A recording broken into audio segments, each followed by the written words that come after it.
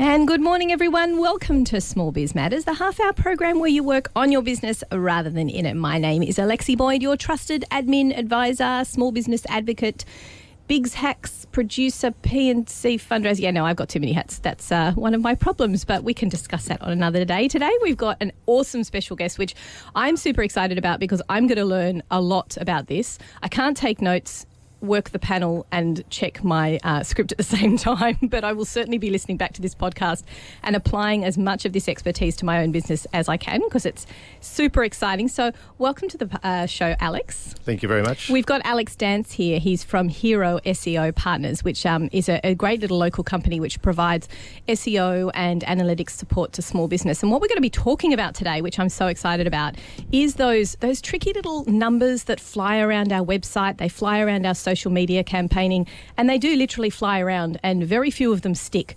Very few of them actually mean anything to us because we're saying, yeah, I've turned on Google Analytics and I can see the little orange bar at the bottom of Facebook. But what does that actually mean? How do you take that information, throw it through the washing machine and spit it out as something actually as a useful tool for your business? And that's what we're going to be covering today. So welcome to the show, Alex. Excellent. Firstly, let's talk a little bit about your business journey because it is quite interesting to hear from my experts what it is that drove them to this part of their career. So take me a little bit through where your background is and what led you to this point.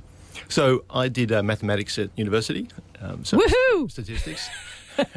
Hey, some people get excited about it. So I then kind of was working in big business, and what ends up happening, marketing campaigns, especially big marketing campaigns, and the general rule of thumb is that half the marketing in big business works and half doesn't work. So it was my role to work out which worked and which didn't work. So it's basically around kind of looking at the campaign, analysing it from a numbers perspective. But the only way to really do that properly is to understand the campaign properly, understand everything that's happening. And a lot of times people were only kind of doing part of it. So I became the expert on the campaign, what we were doing beforehand, what we're doing afterwards. And then when you become the expert, you become the marketing expert, and then you become a marketing guy. So you're one of these few people in the corporate world who actually had to wear many hats in your role as what you were doing. It's fascinating that you've got that marketing statistician background, which is not something that you hear of quite frequently in those in the marketing world. So that sounds to me a bit like how small business has to behave, right? We're a bit like corporates in that we've got to have a marketing campaign and we've got to look at those statistics and then we've got to spit them out. But we don't have the machine, do we? We've got other tools, but sometimes we don't use them as well as the big machine of corporate. Absolutely. I mean, if you look back kind of 10 or 20 years, the small businesses didn't really have the tools, but now they do, and they have the ability to use it. And it's simple to use as well. I mean, particularly with Google Analytics, it's a free tool that Google offers, and it allows businesses to kind of look at their web page, look at what's working, what's not working, and we can kind of talk through that as we go along. Yeah, definitely. So let's just do a look at a bit of a broad overview of what is available to small business out there, because like you said, it's relatively inexpensive. It's a little bit about time, and we do say a lot on this program that it's important that you factor in your time to learn these things and study them and use them appropriately.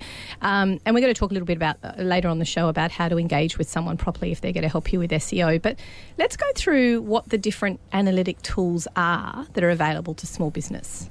So certainly, as I said, Google Analytics is available. That's the big one. That's the one we all know about. On your webpage, absolutely. And there's Facebook advertising, which is kind of on your advertising and what you can do. But then I look at kind of analytics from kind of three main perspectives. There's the market view of like what are the total number of customers available, and then your web page, and how many customers you've got, and then how many will have to go into your web page, and then how many become your actual customers. So there's kind of three levels of that. So certainly Google has a lot of tools available, and certainly Google AdWords on keywords for your industry. If you're looking up bookkeeper in Hornsby, how many people are searching for that, and then how many people are kind of going to your website. So it's that market information that's also available. And I think that's something that we don't normally allocate time to when we're looking at our marketing strategy with web-based stuff is, well, I need to look at the whole market. Is it similar to that concept of who is your ideal client, or do you think that's the second level down? Is it first, here are all the clients, and then the second tier is, here's the ones I'm trying to target, and then the third tier is who can I actually get? Who can you actually get? Because a lot of the times it becomes, like I have tools available through kind of software tools that are used from an SEO perspective. And every business has a keyword. It's what their business is. And then it's often kind of a niche keyword. So if I use an architect, for example, you could be an architect in Hornsby, but then actually maybe you want to be a sustainable architect, or maybe you want to be a sort of a sort of architect for developers, etc. So it's about working out what is the area I want to go with. And if you try and be the best architect in all of Sydney, for everyone, it's not going to work. No, it's about finding your niche area. And then when looking at kind of any one of these areas, there's certainly total number of people who are available in the market, but then kind of how competitive it is. So that kind of comes in two ways. One is just a straight, and a good benchmark for this is what's the cost to click on an ad. If it costs $1 to click on an ad or $20 to click on an ad, that kind of highlights the competitiveness. And then similarly from an SEO perspective, how do you then kind of get to like off page 5 up to page 1 up to position 1? Yeah, so it sounds very much like a process-driven thing. And I guess the beginning of the process is knowing your business, knowing what you're good at, which can take time. You know, as you and I both know, when you're in a business, it usually takes a couple of years before you go, hey, I want to be all these things, and then you go, actually, there's not a market for that, or I'm not so good at those things, so let's narrow it down a little bit further. I don't want to say business plan because I'm not a big fan of harping on those things, but from what you're saying, it's important that you at least have an idea about who it is that you're trying to target and how you want to position yourself, because those keywords are so important. Is that kind of the backbone of your SEO? Absolutely, yeah, that's it. I mean, yeah, so certainly from an SEO perspective, it's when you know those things. I mean, it's different for everybody, like how long you've been in business, if you're just starting up, etc. Yeah, well, exactly. It's just too hard to understand what it is that you're even trying to get to. So looking from a broad picture, if I'm literally a startup and I've just got a concept, now's not really the time to be analysing, because I guess you haven't got any data to analyse. Well, what's the beauty of options available is that you can create data out of thin air. So what is very useful is advertising. So you can do Facebook advertising, you can do Google advertising, you can do Bing advertising. And often, by the way, people always talk about Google advertising. Bing advertising also works, but it's kind of half the price, but you don't get that many. And a lot of times if you're advertising, especially as a start-up on a shoestring budget, you might say, I've only got a $50 budget or a $100 budget. So it's better to kind of get the cheaper option, obviously. So what you can do is you put it out to absolutely everybody. Because you might think, hey, my target market is females aged 30 to 40 with 2 kids. Yep. But you might do an ad because, like, that's who your friends are, etc. Yeah, because that's who the people I've spoken to you and said, oh, your idea is really awesome. And you've gone, well, that's my target market. But in fact, if you actually do an ad out to everybody, only $50 or so, and then you'll get responses come back. And so there's several ways. People who kind of, hey, look at the service and go to your webpage, and then people who become customers. Yes. So if it's not the initial target market. So that's taking that second tier and third tier thing again. Absolutely. Yeah. Oh, no, I really like the idea of that, that you need, not only you need to have that planning and those ideas of what those, because I have to admit, I mean, when I first started with my bookkeeper hat on, I typed in bookkeeper and I typed in Hornsby and I typed in Xero and I typed in a few keywords, and lo and behold, there were heaps of them. And it wasn't until I started refining, I guess, things like my mission statement or words that more described me as a person, that those numbers became a little bit more interesting. So you have to sort of almost do a little bit of background homework, as you suggest. Put it out there, see what comes back, and you might be a little bit surprised about who your supposed target market is. Absolutely, yes. As I said, if it's somebody different, or especially it's like who's willing to pay as well, of course. Yes. Plenty of people are interested until you ask for money. Yeah. Plenty of people are very encouraging until you say, well, will you buy a ticket? Yes. Well, so basically, typically, as we were just talking about where people get their data from. So if we talk about, let's just look at those 3 things that you did mention, because they're obviously the most pertinent. Google Analytics. Now, please correct me if I'm wrong, because this is me putting my layman IT hat on. Is Google Analytics a thing that you just take me through the process? So you have a Gmail, a Google account? Yes. So okay. you basically search Google Analytics on Google. Yep. And then you sign in. If you already have a Google account, you can... Do you have to have a Google account to have Google Analytics? No, you just sign in with an email address. Oh, etc. okay. Or you can create a brand new Google account anyway. Yeah, now let's just take that back a step, because this is what is driving me nuts about Google. Every 6 months I try and do something and it completely changes. At the moment, it's a brand Google account. Is that right? So you set up a brand Google account, and then under that you've got your Gmail, you've got your G Drive and everything else that sits underneath it. Is that what they're calling it at the moment? A Google brand? Today? Yeah, I think it's easiest is have an email address. Right. And I have half a dozen actually different Gmail addresses. So I have one for myself and then one for clients that they share with me and share information. So you can share information. So okay, that's an interesting way of doing it. absolutely. So yeah, you set up with either your personal email address or a Gmail address. And if you use Chrome, for example, it all just signs on automatically and you don't have to remember your password every time you go in. Yes, which is handy. Unless you're doing really confidential stuff, then you should probably change it occasionally as well. Yes. So you're in there, you've logged in, and what's the next step? So you basically sign up to Google Analytics, and Google Analytics gives you a little code, U8, 87576, etc., etc. So this all kind of depends on the how technically savvy you are, and so you basically have to get that code and put it in your web page. Is that what's known as a plugin? Well, kind of. It's a code. You can get if you use WordPress, for example, a lot of people have a WordPress website. Yeah, I found it quite easy to put mine in. There was somewhere I just Googled how-to tutorial and then found where to plug it in with the WordPress site that I was using. So you get a Google Analytics plugin, and then the Google Analytics plugin is very simple, and then enter the code and UA, whatever it is, and you copy it in. Yep. And then the next time you can search, you go into Google Analytics and voila, you can see the history of traffic to your website. Right. And what if you're one of these guys who hasn't really started up and you're not really going to see any traffic at that point? Is that what the Google Analytics, they're just spitting back to you who have come in, a little bit about them, if they know anything about the person who's diving in, where they're coming from in the world, perhaps? Yes, absolutely. Right. So there's two interesting groups of people who can kind of go to Google Analytics. One is yourself. Yeah. Oh, look, I've got 20 hits. Actually, it's just me going in 20 times and looking at my website. Yeah. Okay. I shouldn't feel too good about that. Yeah. But then there's also what Google does is it essentially crawls the web, finds out information, and there's always other businesses that crawl the web as well.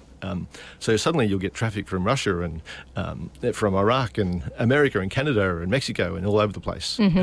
So you'll get a little bit of that sort of traffic at the beginning, but then when you start to tell people, of course, it'll then increase. And is it within analytics that you punch in your keywords? Is that where you put in the analytics to help with your SEO optimization? No, that would probably be in Google AdWords. AdWords. Sorry, I got them mixed yes. up. Right. So AdWords is a different section where you put in X number of words, and then you can start looking at which of those. So you might put in, as you say, you might put Bookkeeper, and Bookkeeper Sydney, and Bookkeeper wherever, and then it can show basically volumes of searches and how competitive it is and what price you would pay.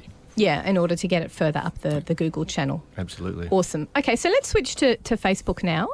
The sort of analytics that you get out of Facebook are, just from broadly speaking, are obviously that orange bar. Yes. Now, those of you out there who have paid a little bit of money to do a Facebook campaign, you'll see that orange bar splits into two. So you've got your light orange, which is the ones you paid, the organic ones. Organic being those that have just come through because they're people or they're clicking on other links, and the ones that you've paid for, so people have had their things pushed through, and those show the views as they pop in. So apart from that tool where you can see which of my posts have got a higher reach in that orange bar, what other tools are available on Facebook to use? I mean, certainly when you're advertising on Facebook, there's some really niche segments that you can pursue. So I have a client and they have a hearing app, for example. And so like who's interested in, basically it's a hearing app for children, so when they're 5, 6 years old. So then you can target, say, of course, who has 5-year-olds and who's most interested in 5-year-olds, women aged, say, 30 to 45, but also interested in hearing. And so therefore it was the perfect target segment. So then you get basically 3 numbers from that. It's the number of people who see your ad, which could be like 10,000, 5,000, a lot of people. Yes. And then the number of people who would click on your ad, which might be kind of 100 or so. And then you can kind of look at how many people kind of came to your website and how many people bought from your And you would see product, that on yeah, your website on your side, website, yes. obviously. Okay, so it's like 3 phases. You want to see what the reach was, how many click-throughs there were. And then there was something else I came across in the last couple of weeks, which is cost per click. Yes, absolutely. So if you, it's a kind of, certainly on a Google, it's when you're playing Google AdWords or Bing, etc., it's bang, it'll pay. If you're a mortgage broker and somebody wants to search a mortgage broker, you might pay $20 a click, whereas because it's really competitive And you have more money. And there's decent margins on there. Yes, yes. Whereas other products that are sort of less of a margin, then the price will be less because it's less competitive. So it's just a straight kind of balance between there. But it's interesting. It's what a lot of people don't do quite well is they just choose the standard thing when you The boost. Yeah. I've been told many times not to use the boost button. Yes. I mean, it can work well, and if you have the right product, if you have a travel agency or something that's very visual, I think it works kind of relatively well. But you're relying on Facebook then to make the assumption of who it is that you're trying to target, right? That's correct, yes. And you know, we don't necessarily trust the algorithm more than we do our own business sense. That's correct, yes. I went to a fantastic workshop all about Facebook, building your Facebook audience, which was put on by the Ku-ring-gai Council, who do fantastic business workshops. And this one was really great because she actually sat down and said, here's your database. So we've all got our CRM, our database in the background, and you input those email addresses, and that forms the backbone of the target audience you're trying to get. So basically anybody who is logging into Facebook using any of those email addresses, which we often do with work email, those people will be automatically targeted, and then you can refine that down as well. I thought that was a really interesting tool because that's really, really targeted. That's going, these are my potential clients. They already know about me. I want to just get in their face as a brand reminder one more time. Would you agree that that's a good technique? Yeah, I think it works really well when you have a really targeted segment of people who you're after, etc. But if you have a bit of a mix match of clients, and I got this person from over here and this person from over here, how the two of them are linked is always a bit more of a difficult. Like, for example, holidays. For example, who isn't interested in holidays, etc. So, how do you kind of match that up and bring it up? It's quite interesting what you're saying at the beginning of the program, that you wouldn't obviously do that right at the beginning if you've picked up this database. You want to throw it out there and see what comes back to see who your target audience is, because it might not be what you have obviously assumed. So again, when you're listening to this program, guys, have a think about where you are with your business journey, because you might be diving into different options as we speak about them. Let's take a quick break now. Listen to Small Biz Matters on Triple H 100.1 FM. We'll be back after these community service announcements. So we're back in the room today with Alex Dance. Is it dance or is it dance? If you're English, I guess it's dance. Do you get that a lot? I was listening on the radio the other day, and just people going, dance, dance. Depends if you're in Adelaide or Sydney. It's a thing.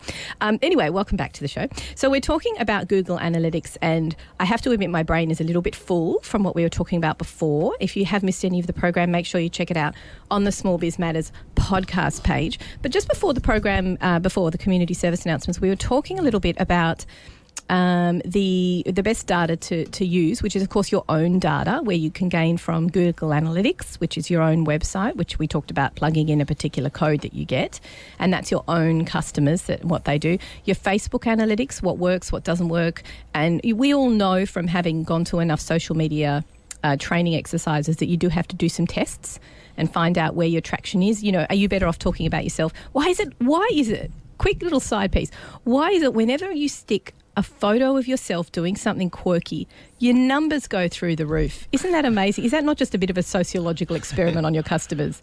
Really, I can talk about my expertise all you like, but if I pull a funny face, then it works well. It's going to go nuts.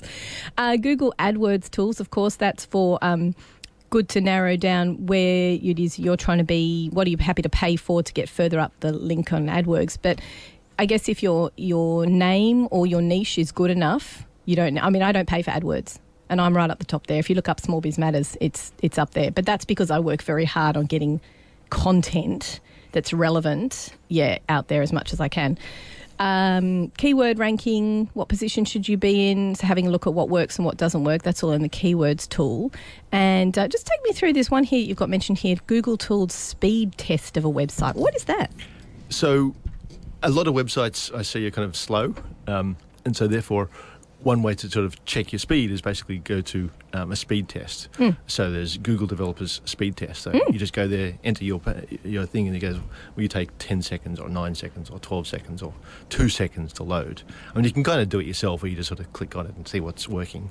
But a lot of the times people put up images that are these really quality images. Yeah, for print. But they don't compress them down. Yes. So therefore, it's fairly simple things you can do to speed things up. That's a good point, actually, because we all have the patience of a gnat nowadays. Yes. So if something doesn't load in like 4 or 5 seconds, that's it. You could lose customers, which is really unnecessary because it's not hard to compress down images and check what it is that you're loading up there. Good point. So just during the break there, we were talking a little bit about the really intricate part of analytics. So take me down into the depths of your understanding and help us learn a little bit more about that. Sure. So Google Analytics is really, there's 3 parts to it. I call it the ABC of Google Analytics. There's the acquisition, the behaviour and the conversion. So the acquisition is where do your customers come from? And you can kind of really look at, certainly you can look at number of people, number of sessions, people who go into your website. The bounce rate, of course, is very important, as well as kind of the page views. But then from the acquisition point of view, there is call it organic, where people are searching for something. There's the direct, where they go straight to it. Certainly social and Facebook, etc. Finding out if your Facebook or your LinkedIn's working better. It's working. And it's a good way of testing because, like, if you say, I don't know, I'm getting 5% of my traffic from social or 20% or 30%, well, you can see when you post things and that changes. Because all of these aspects are really useful, but it's actually only the change that is important.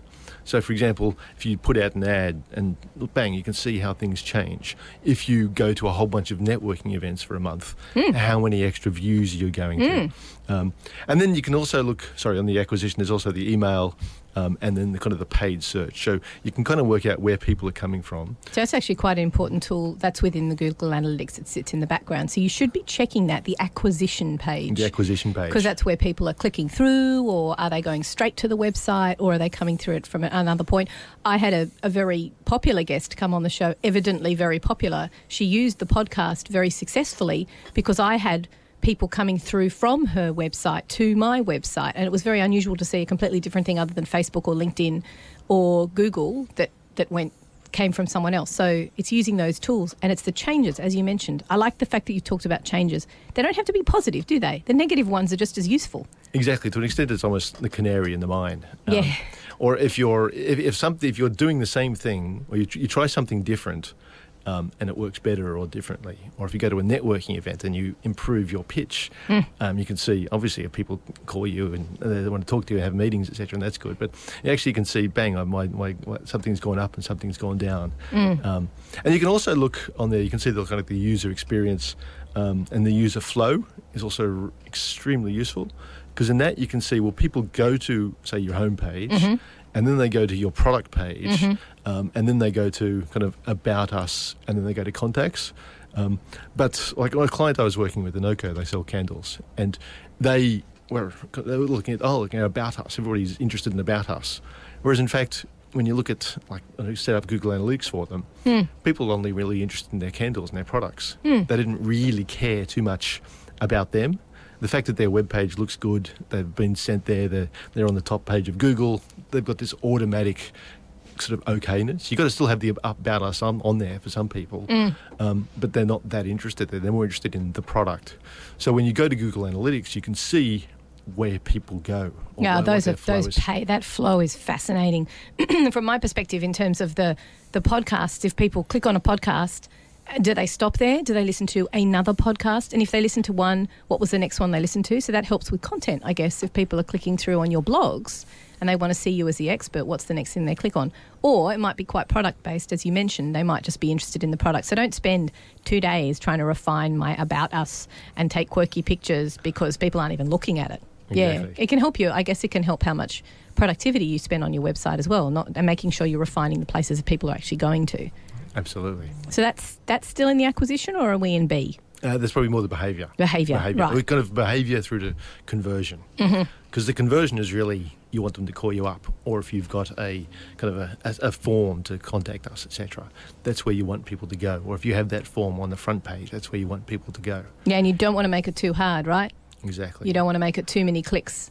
And I guess you have to look at the behaviour of how your potential clients are behaving, if they're the sort of people that are only going to they're going to want 2 clicks and that's it, they're out, then maybe you need to look at having that call to action, that about us, the contact us page more in their face and more available to them from the moment they get there. Absolutely. One of the things that I always talk about from an SEO perspective is kind of having the right content and having enough content.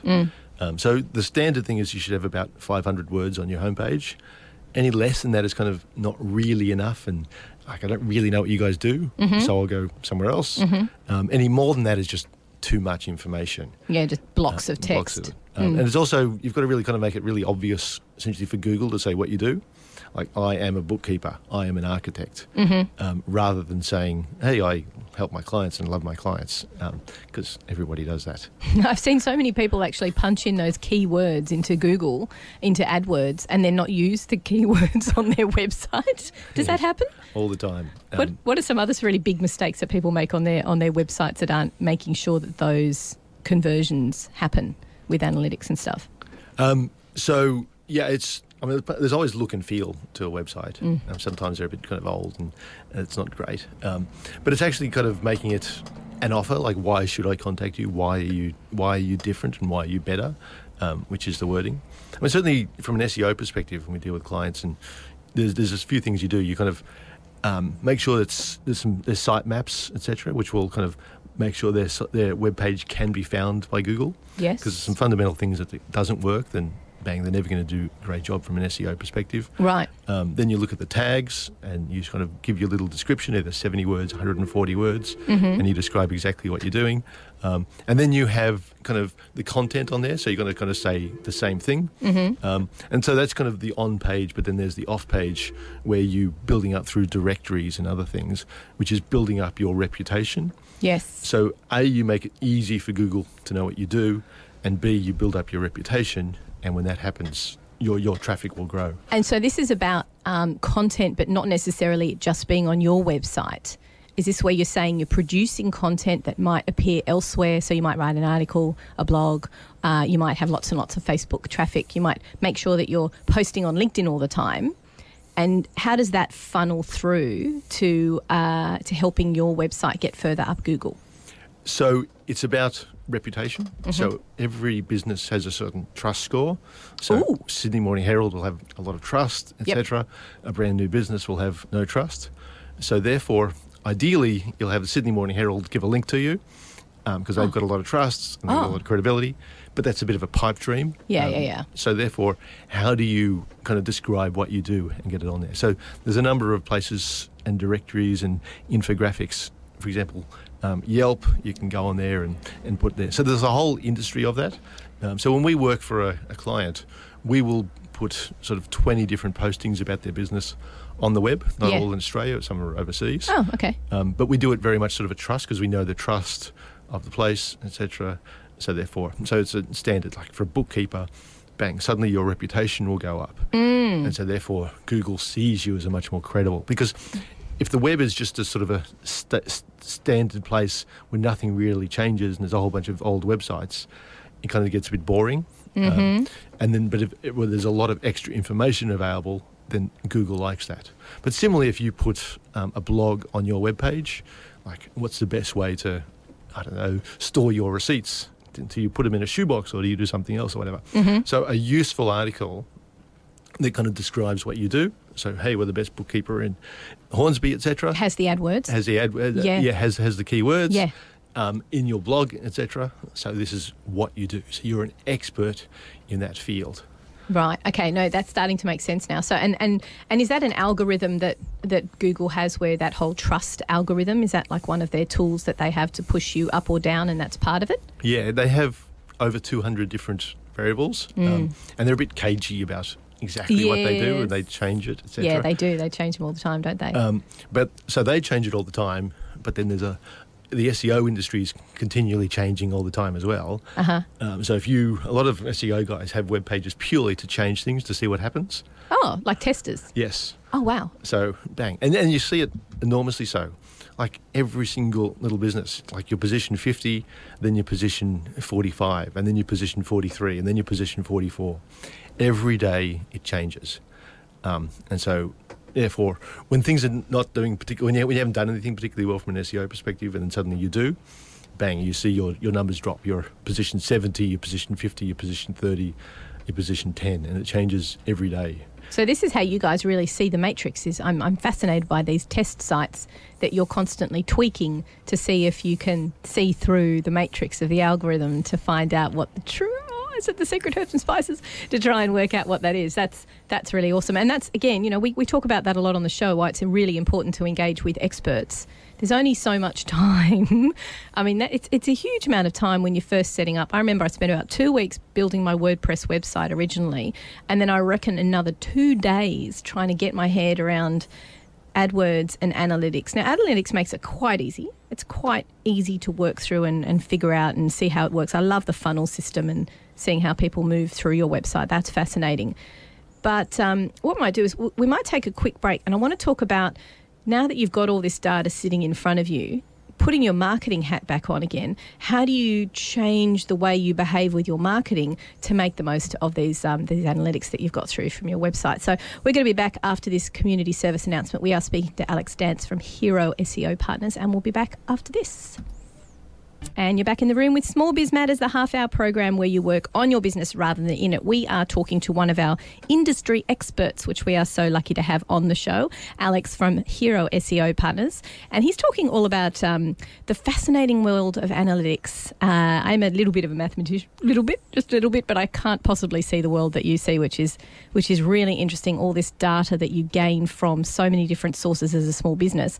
So we've just been talking about our analytics hat. We've been talking about how to set those things up, how to introduce them into your website, how to use the tools that are available on Facebook and Google and all that stuff. So if you haven't missed any of today's program, I highly suggest you go to the smallbizmatters.com.au website, click on the blogs and podcast page, and make sure you download this fantastic podcast. But on with the show. So you've got the data, you've got it sitting in front of you. What's the best way to sort of use it to better your business? So I'm a big believer in testing. So starting with small changes and then make something else and make some other changes. Are you talking about in your website or in your marketing? In your website, in your marketing, in everything.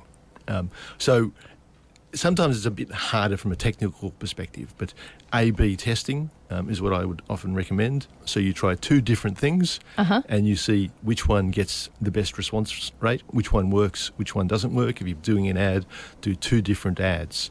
A lot of the times, the advantage of A/B testing, especially in a relatively big business, it's trying to work out what something should be. So somebody say, oh, it should be red, and somebody else say it should be blue.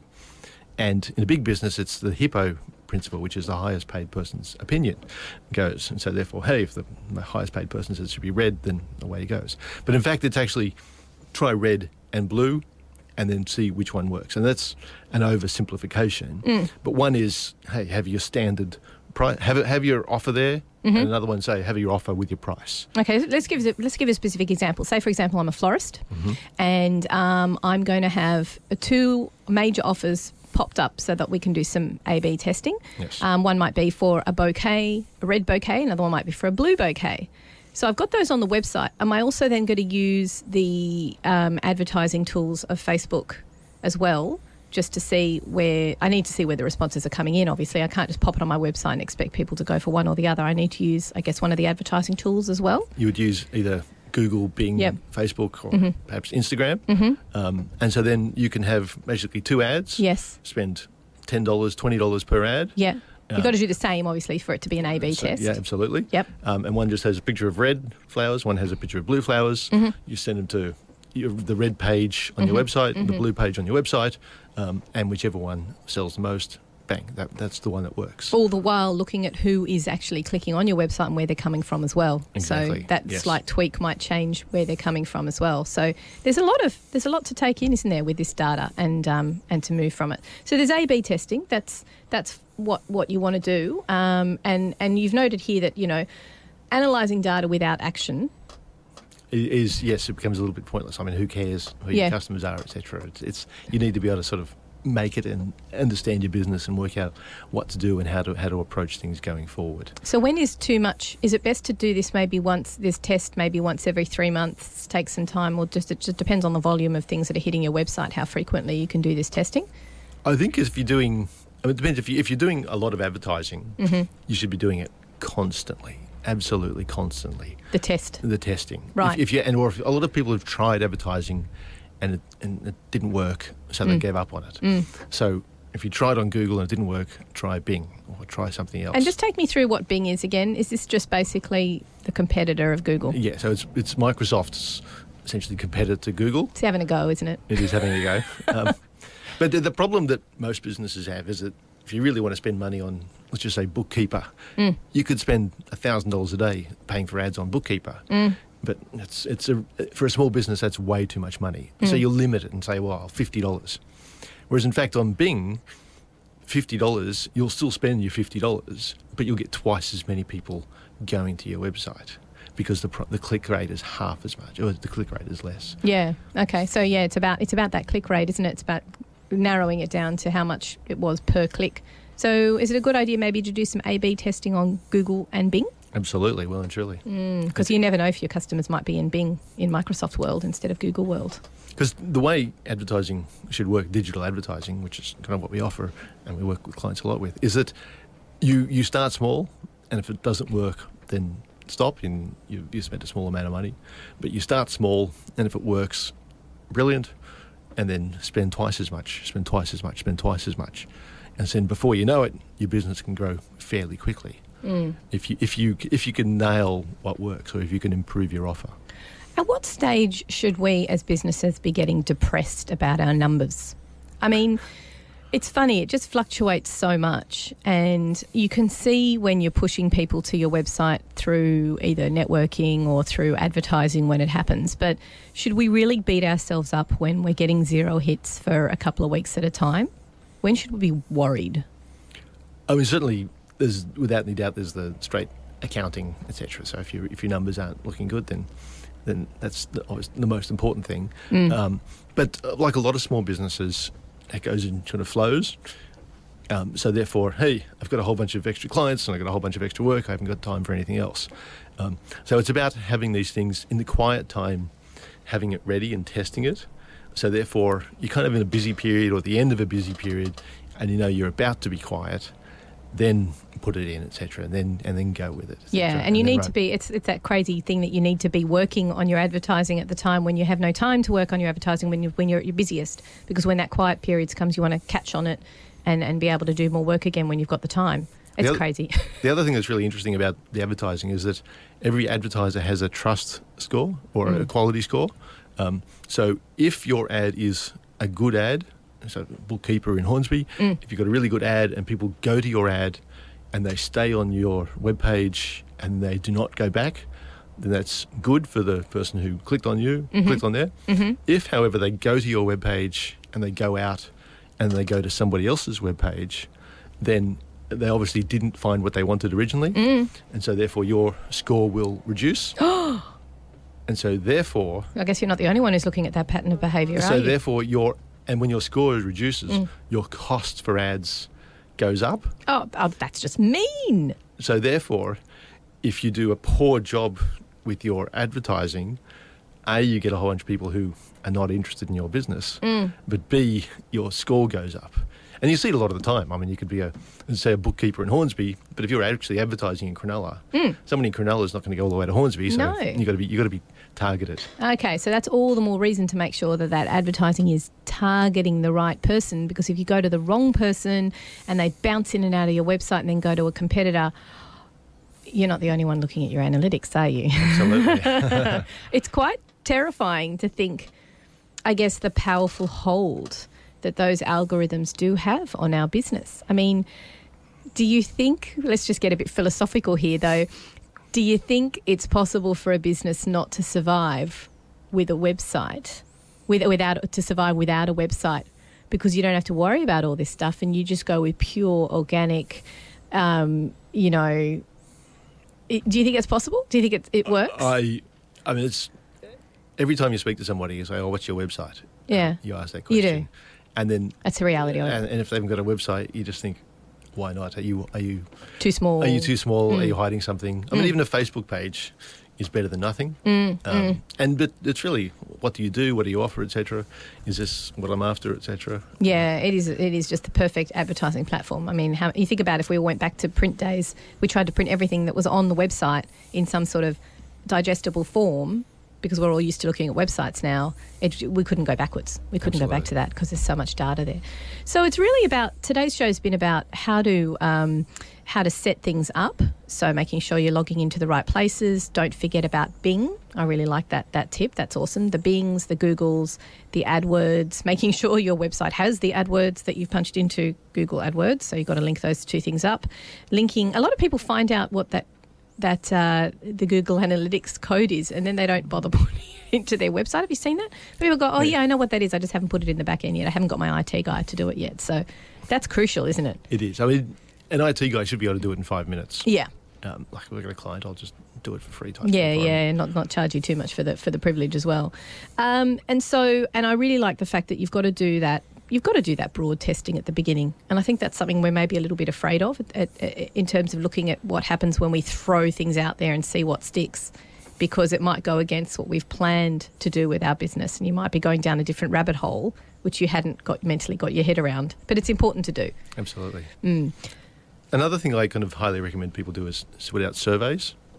So you might have 30 clients, but you might have 100 people on your email distribution list. So send out a survey using SurveyMonkey, and you can ask kind of questions to people in that, and say, well, what you're interested in this product, especially if you're looking at changing. Like, what do you like about the business? What do you not like about the business? What's important for you? And so you can ask any question you want. SurveyMonkey, as I said, is free, and they make it really easy to help you design questions. Try and keep it really simple, like 3 or 4 minutes. How many questions do you reckon? About 12 or so. But they've got to be quick. They've got to be quick. Yeah, not just everything in a paragraph answer. Yes. It's like if you got, I got 10 products, I've got to ask them about 10 products.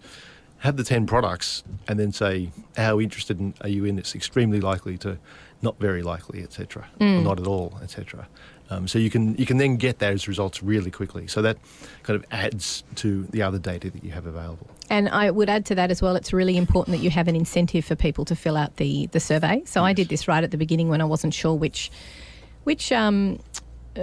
part, where I wanted to go, if I wanted to go down the creative road or if I wanted to go in terms of what my client base was going to be. I thought this was really, I just put it out to all the businesses that I could. And I got about 25 responses because I put a, $50 Officeworks voucher on there. So you've got to give them something that's worthwhile and something to make it worth their time. I think that's really important because, as altruistic as we are, we're all a little bit time poor. Exactly. And so we might not be so willing to complete one of those things. And is that a good point? Is that a good thing to do at the beginning or also maybe when you're making a big change in your business before you go ahead and make all those changes? I think it's useful all the time. I mean, I think clients actually appreciate it. They appreciate the fact that you're asking these questions and what's important to you and what do you like or what do you not like about the service, etc. Oh, I know people love giving their opinions. Exactly. And love giving advice. I mean, I always say to people when you're going to a networking event and you're just starting out, meet with anyone who will give you half an hour of their time. And if it means you're saying to them, look, I really value your opinion. Do you reckon you've got half an hour to just talk me through a bit of advice and what you think of my business idea? And I've never had someone say no. Everyone will make the time to help out a little guy, and I think that's something that we can be quite proud of in the Australian business community as well in that way, even if it's a competitor, which is really nice. Exactly. So talk me through, I'm a small business, I'm going, oh my God, I wear too many hats. I realise the value of engaging with someone and outsourcing to a consultant, a locally based consultant, might I add, not an overseas, a locally based. Did I say that again? Local? And tell me what we should be looking for in an SEO consultant who's going to be value for money and also do the task the first time. So take me through what people should be looking for when they're looking for an expert. I think it's about being realistic about what's possible. A lot of times SEO guys will promote, I'll get you to sort of page 1 and get you to position one, page one, no problem. That's what we all get from the overseas people, Yes, yeah. exactly. So it's about kind of being realistic. And it's also kind of understanding kind of what are your goals. So what do you want from a business? How much extra traffic do you want to get? Can your business scale up to this? Yeah, you're ready to triple your size tomorrow? Exactly. So how do you want to do that? And then it's kind of looking at, so it's about somebody who looks at your business, understands what your business does, and can kind of review it in a fair way. Because a lot of the times people will say, oh, your website's terrible, whereas in fact it's not actually all that bad. So it's kind of be realistic about that. And then kind of somebody who actually wants to work with you. Over a period of time. Over a long period of time. Yeah. A lot of SEO guys sort of say, oh, look, you need a 12-month contract, whereas I think it's a bit unfair. I mean, we set up sort of 3-month contracts because there's a little bit of work. And then the idea is that after 3 months, you can see you're getting some good results and you want to continue. But if you want to stop at any stage, you can. Because 90% of traffic on Google goes to the first page. 40% goes to position 1, and then it's kind of 15, 10, 9, etc. Wow, that really drops off. It really does drop off. So it's about being realistic. So if you're getting to page 1, you can get those extra kind of hits coming in. So the SEO goal will always going to work with you to say, okay, we can get you the extra traffic, but then it's about the conversion rate optimization, what needs to be improved to improve the conversion rate of that. And so looking at the overall picture, help, and who can write content, because a lot of SEO people don't actually write particularly good content, or they've got to leave it up to you and write all the content yourself, which is hard for a lot of businesses. Oh, it's very difficult to describe what it is that you do and how well you do it. We all suck at that. That's why pitches are so hard. Yes, exactly. So you want a guy who's going to be able to provide you with that service as well. Absolutely. Yeah. As well as a good price, of course. Exactly. So you've just basically described what it is with any consultant. You should have someone who is willing to dedicate the time to get to know your business and really work with you on a tailored way. If someone's going to spit out some 12-month plan that's just going to take you step by step through their process, which will not change because this is the way they do it, and they're very hard and fast about it, it might not work for your business. Exactly. It's the same with any consultant, really. Well, the other thing is really just getting results, because it's easy to say you'll get there, but it's somebody who's got proven results, somebody who's worked with a client similar to yours, who can get there, who you can see, hey, show me what you did for somebody else, how you went from this position to this position. And how their sales changed as well. Exactly. And obviously you should be able to ring up one of the previous clients and ask and get some good verbal, references. Absolutely. Fantastic. Look, my brain is full. It's been an absolutely fantastic show. Give us a quick plug. Where's your website? Where can people find out more? www.heroseopartners.com.au. So have a look at this, look about SEO. And we offer a free consultation. Sit down, have a look at your website, look at total market size. And we kind of went through today ways to find out the market size, ways to find the competitiveness. I have some tools that make it a lot easier to go through that and explain it through and work out what's possible. So. I love the way you come from a mathematical marketing background. You wear both hats. That's both sides of your brain engaged. There's so few of you out there. Look, thanks so much for coming on the show, Alex. It's been an absolute pleasure. And like we say always, if you've missed out on today's show, you can check it out at the smallbizmatters.com.au website. You can go to our blogs and podcast page. So thanks again for coming on the show, Alex. You've been listening to Triple H 100.1 FM. This is Small Biz Matters with Alexi Boyd. I'll see you all next week.